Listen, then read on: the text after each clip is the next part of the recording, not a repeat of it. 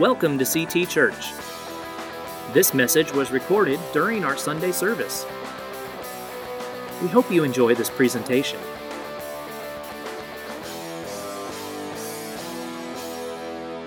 You know, Memorial Day, in my mind, it raises a question. And that question for this particular holiday is a little bit different than some of the other national holidays that we have. The question that it raises is, what does Memorial Day mean to you? You know, it sounds like a simple question, but really, when you stop and think, when you hear, hey, it's Memorial Day weekend coming up, what does Memorial Day mean to you? I would guess that if you're not related to someone or actually know someone who gave their life while serving in the military, Memorial Day can mean a lot of different things to different people. It might mean when you hear Memorial Day, you might, that's kind of the unofficial beginning of summer. Or maybe you hear Memorial Day and it means to you a day off of work.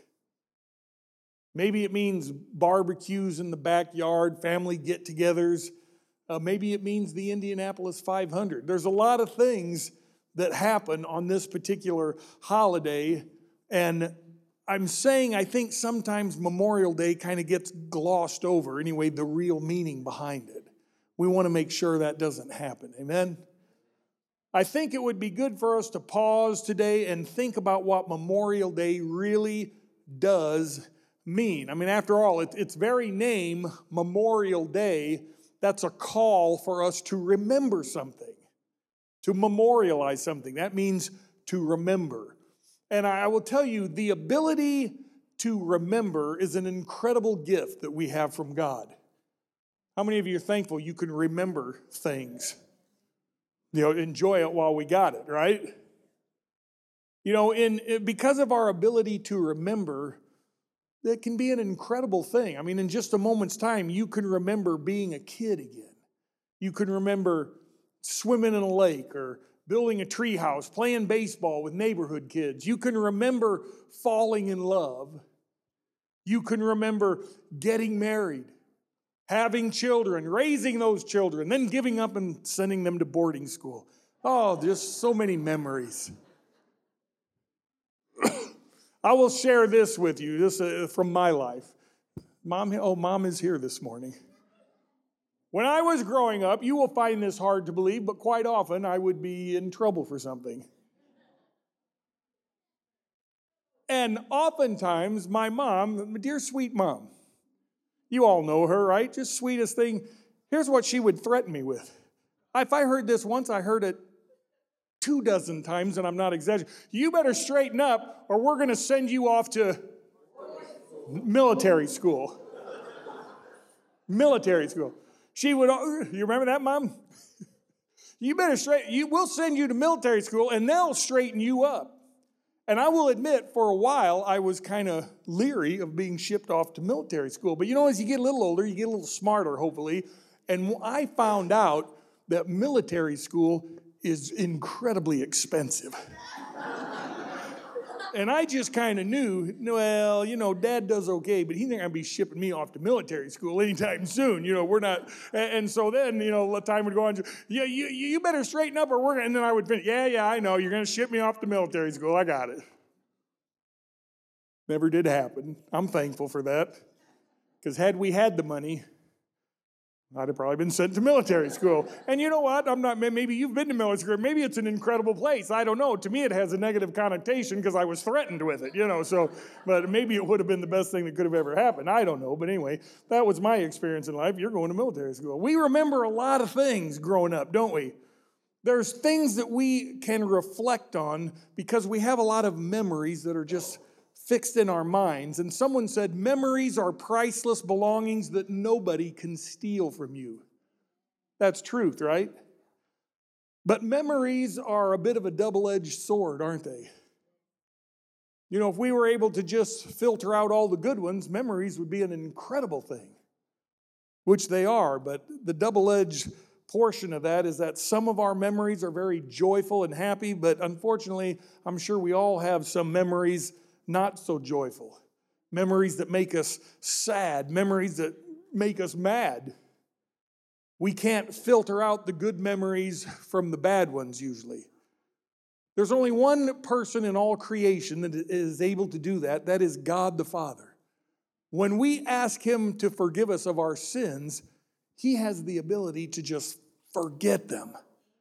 That is a miraculous thing right there. Aren't you glad for that?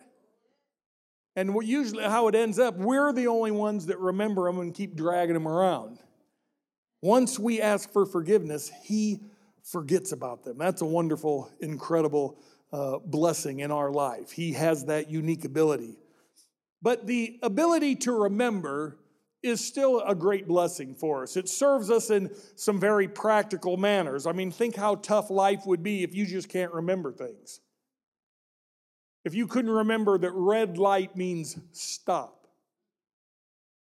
Let's say you can't remember your address or phone number. That would make life tough, right? Let's say you can't remember your wife's birthday or your anniversary. That can make life tough, can't it, men? Let's say you can't remember your child's name, assuming you have more than one. Susie, Bobby, Fred, you know, you go through the whole list till you know who you are. Cut it out. You know, we have trouble once in a while. Think how tough life would be if you couldn't remember when you come out of a store where you parked your car. Think how tough life would be if when you get up out of a chair and go into another room, you get there and you can't remember why you went there. How many of you are thankful I'm not asking for a show of hands to say who actually experiences these type of things on a daily basis? It just, we got to be thankful while we got it together, because it starts to slip away. But suffice it to say, memories are a very, very practical thing in our life. Our big problem is that sometimes our memory fails us, and sometimes we just forget stuff, right? I came across this story that I enjoyed, a story of a guy going to his 60th class reunion. He was a widower. And at his 60th class reunion, he ran into a gal that he had known all through grade school and high school, and she was now a widow herself. And so after the reunion, he asked her out for dinner. They went out, they had a great dinner, and I mean, they just hit it off like hardly any time had passed since high school. And in the course of that one evening, he asked her, said, "You know what? Will you marry me?" And she thought about it for a few seconds and she said, "You know what? Yes, I will." And man, he was so excited. They were both so excited, and the rest of the evening went great. He took her home. He woke up the next morning and he could not remember whether she had said yes or whether she said no. He remembered asking. He just couldn't remember what the answer was. He didn't know. He kind of broke out into a sweat. He said, "I'm just going to have to call her. I don't know what else to do." And so he calls her. He says, "This is a little embarrassing." He said, "I didn't tell you last night, but I just got to come clean. My memory is not what it used to be. And last night, when I asked you to marry me, I can't remember whether you said yes or whether you said no." And she said, "Well, you silly goose. Of course I said yes. I said, yes, I meant it with all my heart, but I am so glad you called because I couldn't remember exactly who it was that had asked me."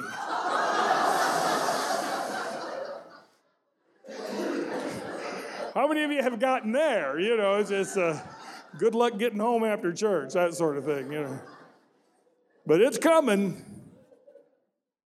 Sometimes the memory just fails us, right? We do all sorts of things. We'll tie a string around our finger to remember, and then we forget why we tied the string around the finger. Calendars are printed to help us remember things.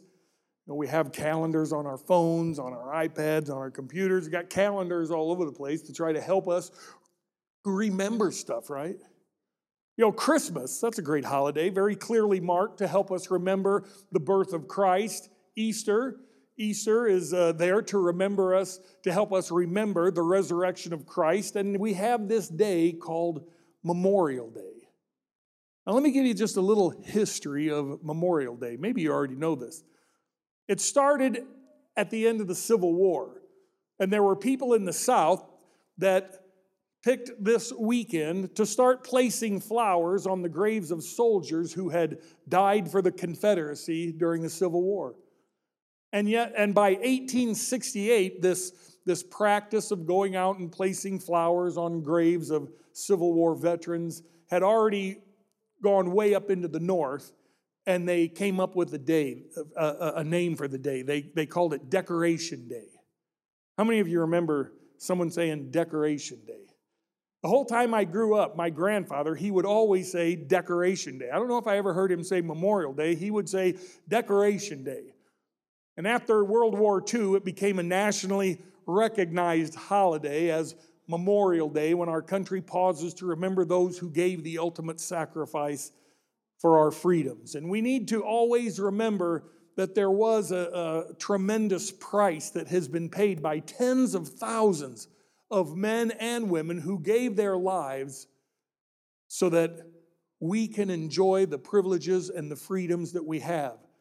And let me tell you, there's many, many countries in the world right now where we couldn't gather together. We couldn't proclaim the name of Jesus without being in some serious fear of our lives. And we don't even think about that, because we are so accustomed, we are so used to all of the freedoms and the rights and the privileges that we have, but they came at a great price. But the fact remains that people are sometimes forgetful, and sometimes we need some special things to help jog our memories from time to time. The Bible contains a lot of examples of things that were placed there to jog our memories, memorials that were built, special days. After God destroyed the world in a flood, He told Noah, whenever you see the rainbow, remember my promise that I will never destroy the earth by water again. How many of you, when you see a rainbow, it is beautiful, but in the back of your mind, you remember that, hey, you know what? God placed that there to jog our memory, to help us remember a huge event in the history of mankind. A very intriguing memorial that was built when Joshua led the people of Israel across the river Jordan. If you'll remember, the water stopped flowing just as the priests who were carrying the Ark of the Covenant stepped into the water. And as they carried the Ark of the Covenant across on dry land, they stood in the middle of the riverbed until all of the people had crossed safely over into the Promised Land. And while they were crossing, Joshua told 12 men, he picked one man from every tribe. He said, go into the middle of the riverbed and select a large stone, which they did. They brought the stones back to the other side of the riverbank, and they made a monument there to help them remember. It's found in Joshua 6:4, 6 and 7. Joshua says, in the future, when your children ask you, what do these stones mean? Tell them that the flow of the Jordan was cut off before the Ark of the Covenant of the Lord. When it crossed the Jordan, the waters of the Jordan were cut off. These stones are to be a memorial to the people of Israel forever.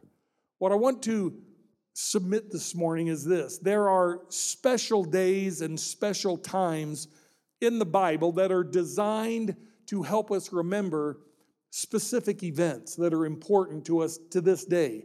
And this morning, there's several of them. I want to talk about just 3 of them this morning.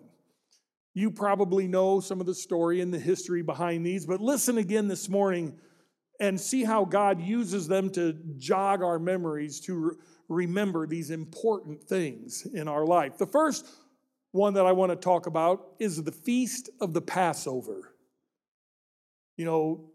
Many of you remember the history behind this.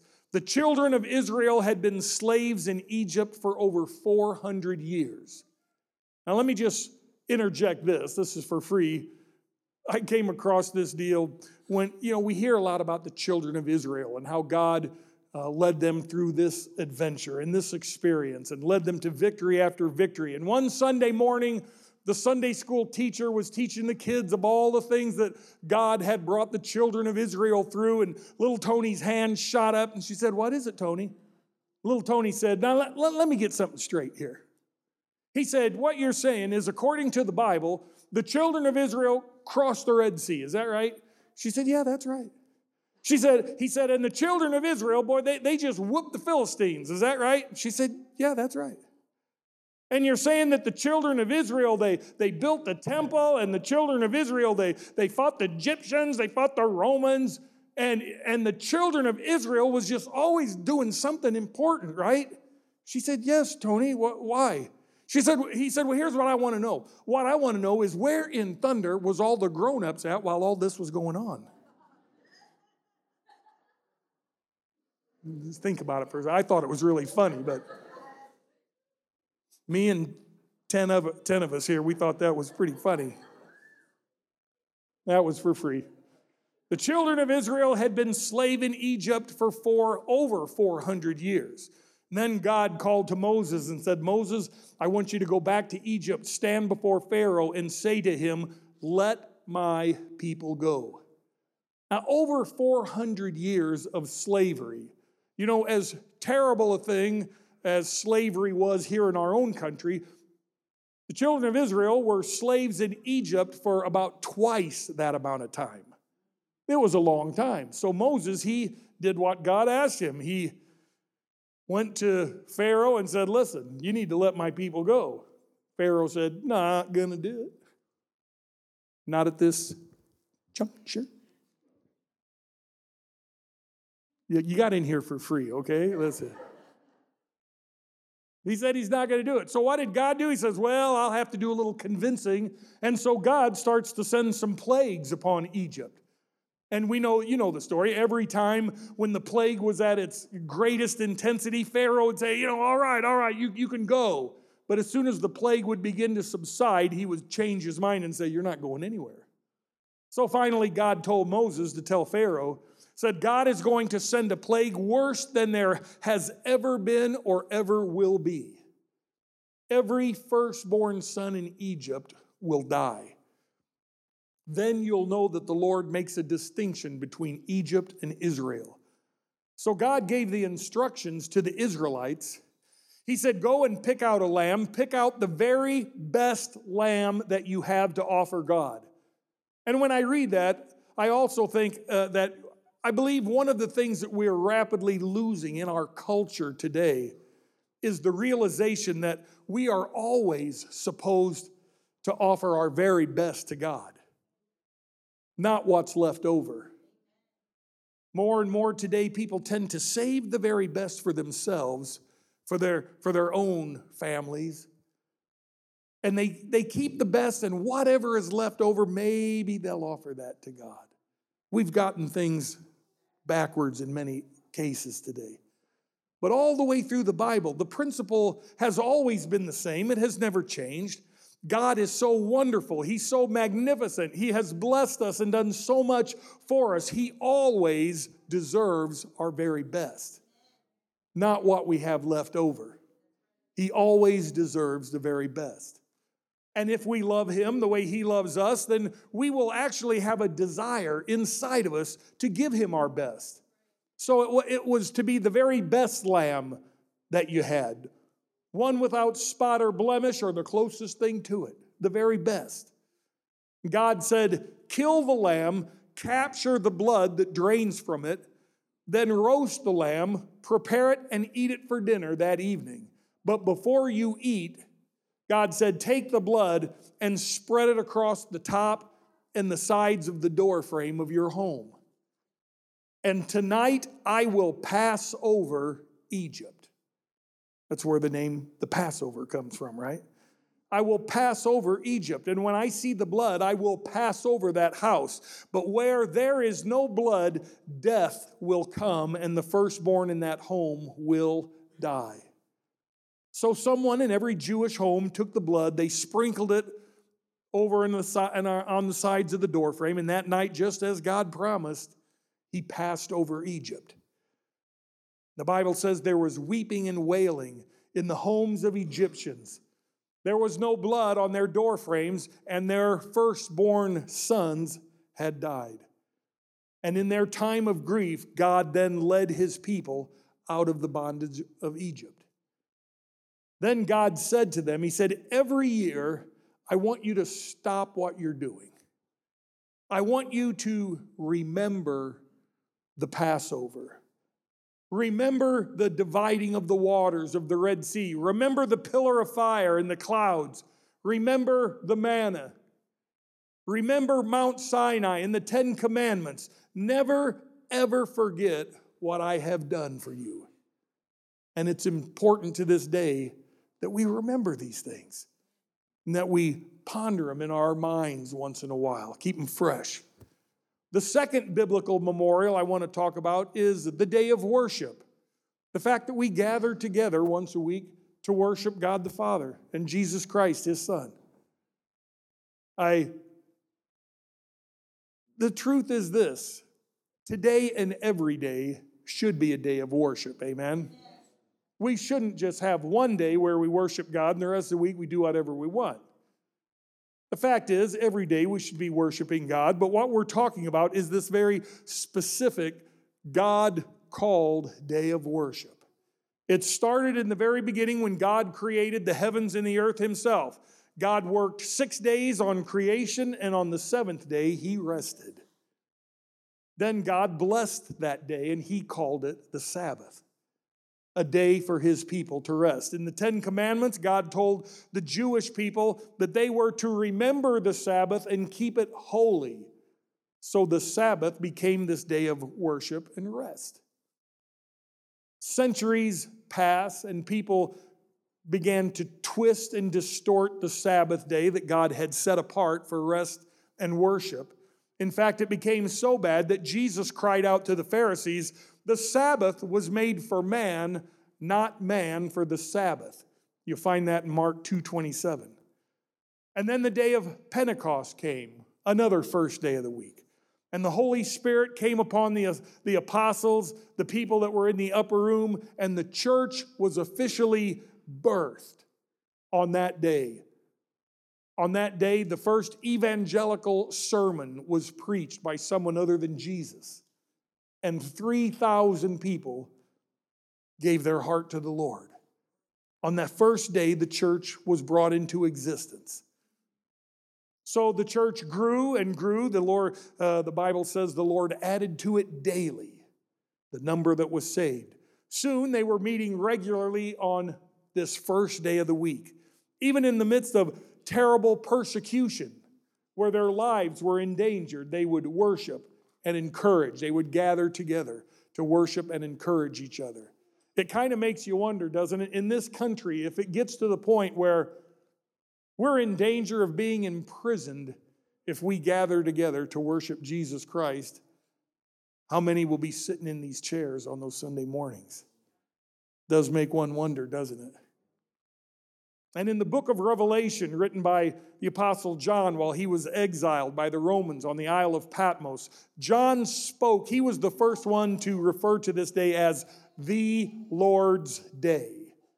And to this day, we refer to it as the Lord's Day. So to me, the very essence of worshiping God has a lot to do with remembering. They're tied we really can't worship God without some remembering involved. You know, we gather together to remember what God has done for us.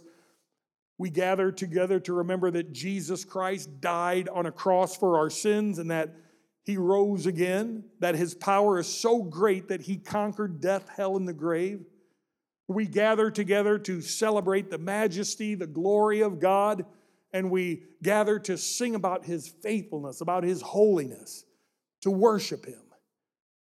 And we come to remember that Jesus is coming back very soon and that time is very short.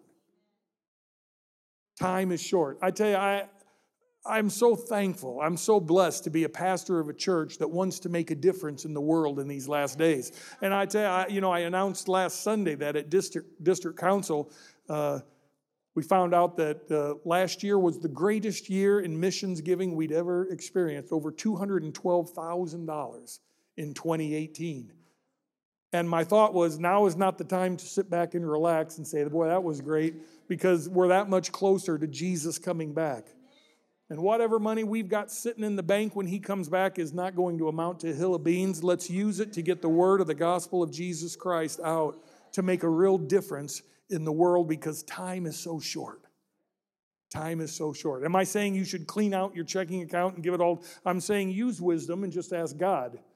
God knows how much you need and He knows how much you can send out. And if you'll just listen to Him, everything will be fine. Amen? That's the easy way to do it. So, we need to recognize our selfishness and our own sins when we gather together and come into His presence. And we come here to praise, to thank Him, even though oftentimes we're unworthy. The only reason we're worthy is because of Him, not because of ourselves. If it weren't for Him, we could never be worthy. And there are becoming fewer and fewer places in the world where people can gather together to do this, as I just said. Even in our own country, God has pretty much been ruled out of most of our government, out of most of our schools. I mean, what would our forefathers have thought hearing that a judge was forced to remove the 10 Commandments from his courtroom? That would have been a shock. The only place today you can really hear the truth about God is in church. And unfortunately, sometimes that is not even true. Today we have what I would term mainline Protestant denominations that support and believe all sorts of unbiblical things. It's getting crazier by the day. I pray that this church will always recognize that when we come together on this first day of the week, that we have come here for one reason, and that's to meet a holy and righteous God, to remember what He's done for us by sending us His Son into this world, and we come to re-examine, to rededicate, if necessary, our lives to Him and to hear His Word. That's why we do it. We do it as a memorial to Him, to remember Him.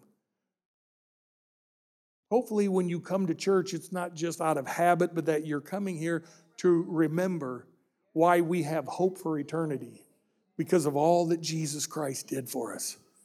We have to remember that. And here's the third memorial. That is a meal of remembrance. It was just last week that when we received Holy Communion, that is the meal of remembrance.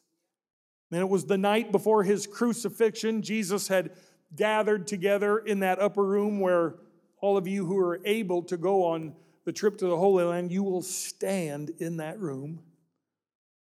You will stand on the stone floors that were actually there 2,000 years ago, and we will receive a meal of remembrance.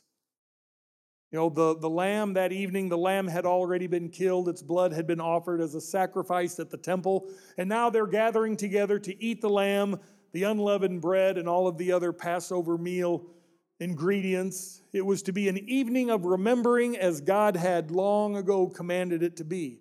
But as they ate, Jesus begins to give them something new, something even greater to remember. It says, "For Jesus took the bread, and when He had given thanks, He broke it and said, 'This is my body, which is for you. Do this in remembrance of me.'" In other words, in memorial of me, to remember. In the same way, He took the cup, saying, "This cup is now the new covenant in my blood. Do this in remembrance of me." Have you ever wondered why Jesus said, "This cup is the new covenant in my blood"? Here's why He said that. It was because Jesus was the fulfillment of a prophecy that God had made centuries, hundreds of years before through the prophet Jeremiah. And here's what Jeremiah wrote. He wrote, "The time is coming, declares the Lord, when I will make a new covenant with the house of Israel and with the house of Judah. It will not be like the covenant I made with their forefathers when I took them by the hand to lead them out of Egypt, because they broke my covenant, though I was a husband to them, declares the Lord. This is the covenant I will make with the house of Israel after that time, declares the Lord. I will put my law in their minds. I will write it on their hearts. I will be their God, and they will be my people. No longer will a man teach his neighbor or a man his brother, saying, 'Know the Lord,' because they will all know of me, from the least of them to the greatest, declares the Lord. For I will forgive their wickedness and will remember their sins no more. That was a new covenant. We're going to ask for forgiveness. Man, it's going to be gone. We don't have to go out and kill a sheep or a lamb. We just call upon his name. So no longer were some of the ingredients of the Passover meal simply meant to be a reminder of their release from Egyptian slavery. Now the bread and the cup were to be constant reminders of Jesus himself, of his sacrifice, of his love. That's why Jesus both times said, now when you do this, do it in remembrance of me. You know, he wasn't being egotistical. It's just that he knew that God had sent him for a very specific purpose, and that was to be our Savior. And so when we remembered these things, it was important that we remembered him. So when Paul wrote about this, he said, whenever you eat this bread and drink of this cup, you proclaim the Lord's death till he comes. So when you and I are partaking of communion, we are proclaiming something to the world by taking part. We're proclaiming that we believe in the death and the burial and the resurrection of Jesus. We are saying, I have been cleansed by his blood and I have his promise of eternal life. That's why we're not supposed to receive communion if our life is not right with God, because that makes us guilty of lying to the world around us and being a false witness to Jesus Christ. That's why we're supposed to be right in our life when we receive communion. Communion is a proclamation of fellowship and unity. We should recognize that all of us have traveled a lot of the same old dirty roads. We've all sinned, and none of us are actually worthy to be here. But we don't partake because we're worthy. We partake of it because God and his son Jesus Christ are inviting us into their presence, and they are worthy. That's why. So we have a lot to remember. I'll kind of wrap this up. And I think it is very significant that our country stops and pauses at this time each year to remember the tens of thousands of men and women who paid the ultimate price for us. You know, you may want to take flowers to someone's burial place this weekend. Pause there, remember. You might want to express your gratitude in some way for these thousands of brave men and women who made that sacrifice for us. But we can't forget the price that brought us to where we can live in freedom and enjoy the blessings that God has given us in this country. We have to remember that and be respectful of that. Amen? Let's not just make Memorial Day weekend about the barbecue in the backyard and the day off of work. Let's remember why we've got the day off work. You know, there's a big difference, don't you think, in just remembering we've got a day off and remembering why we have a day off? So there's a huge difference, very important. I came across this story. I've been thinking about this almost. I believe I got this story out of a Reader's Digest several years ago, and it was a true story. And the story, I'll give you kind of a synopsis of it. This took place now almost 20 years ago. There was a very young, very successful, very GQ kind of executive who was traveling down this Chicago neighborhood street. I don't know if you've ever been to Chicago through the residential parts. You know, there's a lot of brownstones. There's a lot of cars along the streets, both sides. It's a pretty crowded place. He's driving his brand new shiny black Jaguar XKE down this Chicago neighborhood street. Car was only about 2 months old. He was very, very proud of it. And he was trying to be careful to make sure there weren't any kids darting in and out from all these cars along the side. And as he's driving down the street, he sees just a little bit in his peripheral vision, some big object, and then boom, this thing hits his car. And he comes to a screeching stop, puts the car in reverse, goes squealing back, hops out of the car, goes between these two cars where it happened, and there's a kid right there, sure enough, between these two cars. Man, he grabs this kid. He begins to shake him, and say, man, what in the world is the matter with you? Why'd you throw this brick? The kid had thrown a brick at his car. He said, this is going to cost you a lot of money, punk, or something along those lines.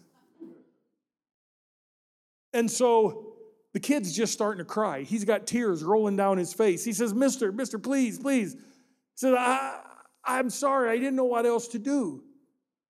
The guy says, what are you talking about? He says, I threw the brick because no one would stop to help me. He says, my brother, and he points around the side of the car, and the guy looks around the side of the car.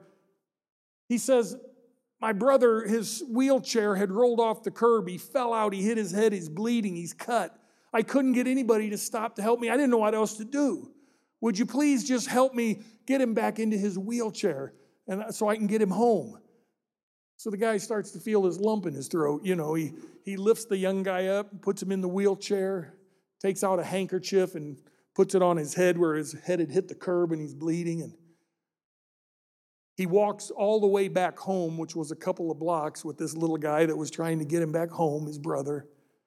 When he got him back home all right, he turned and took that long walk back to the shiny black 12-cylinder XKE. And during that walk, he made a decision. He said, I decided as I was walking back to the car, I was never going to have that car fixed. He kept the dent to remind him of everything that he had to be thankful for. And to remind him not to go through life so fast that somebody's going to have to throw a brick at me to get my attention.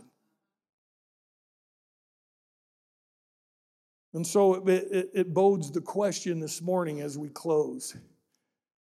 If you're here this morning without Jesus Christ as your Lord and Savior, don't wait for someone, or especially God, to have to throw a brick to get your attention. You have been listening to CT Church in San Antonio, Texas. This recording was presented in the context of our Sunday service. For more information, please visit us at ctagsa.com, connect with us on Facebook, or call us at 210-657-3578.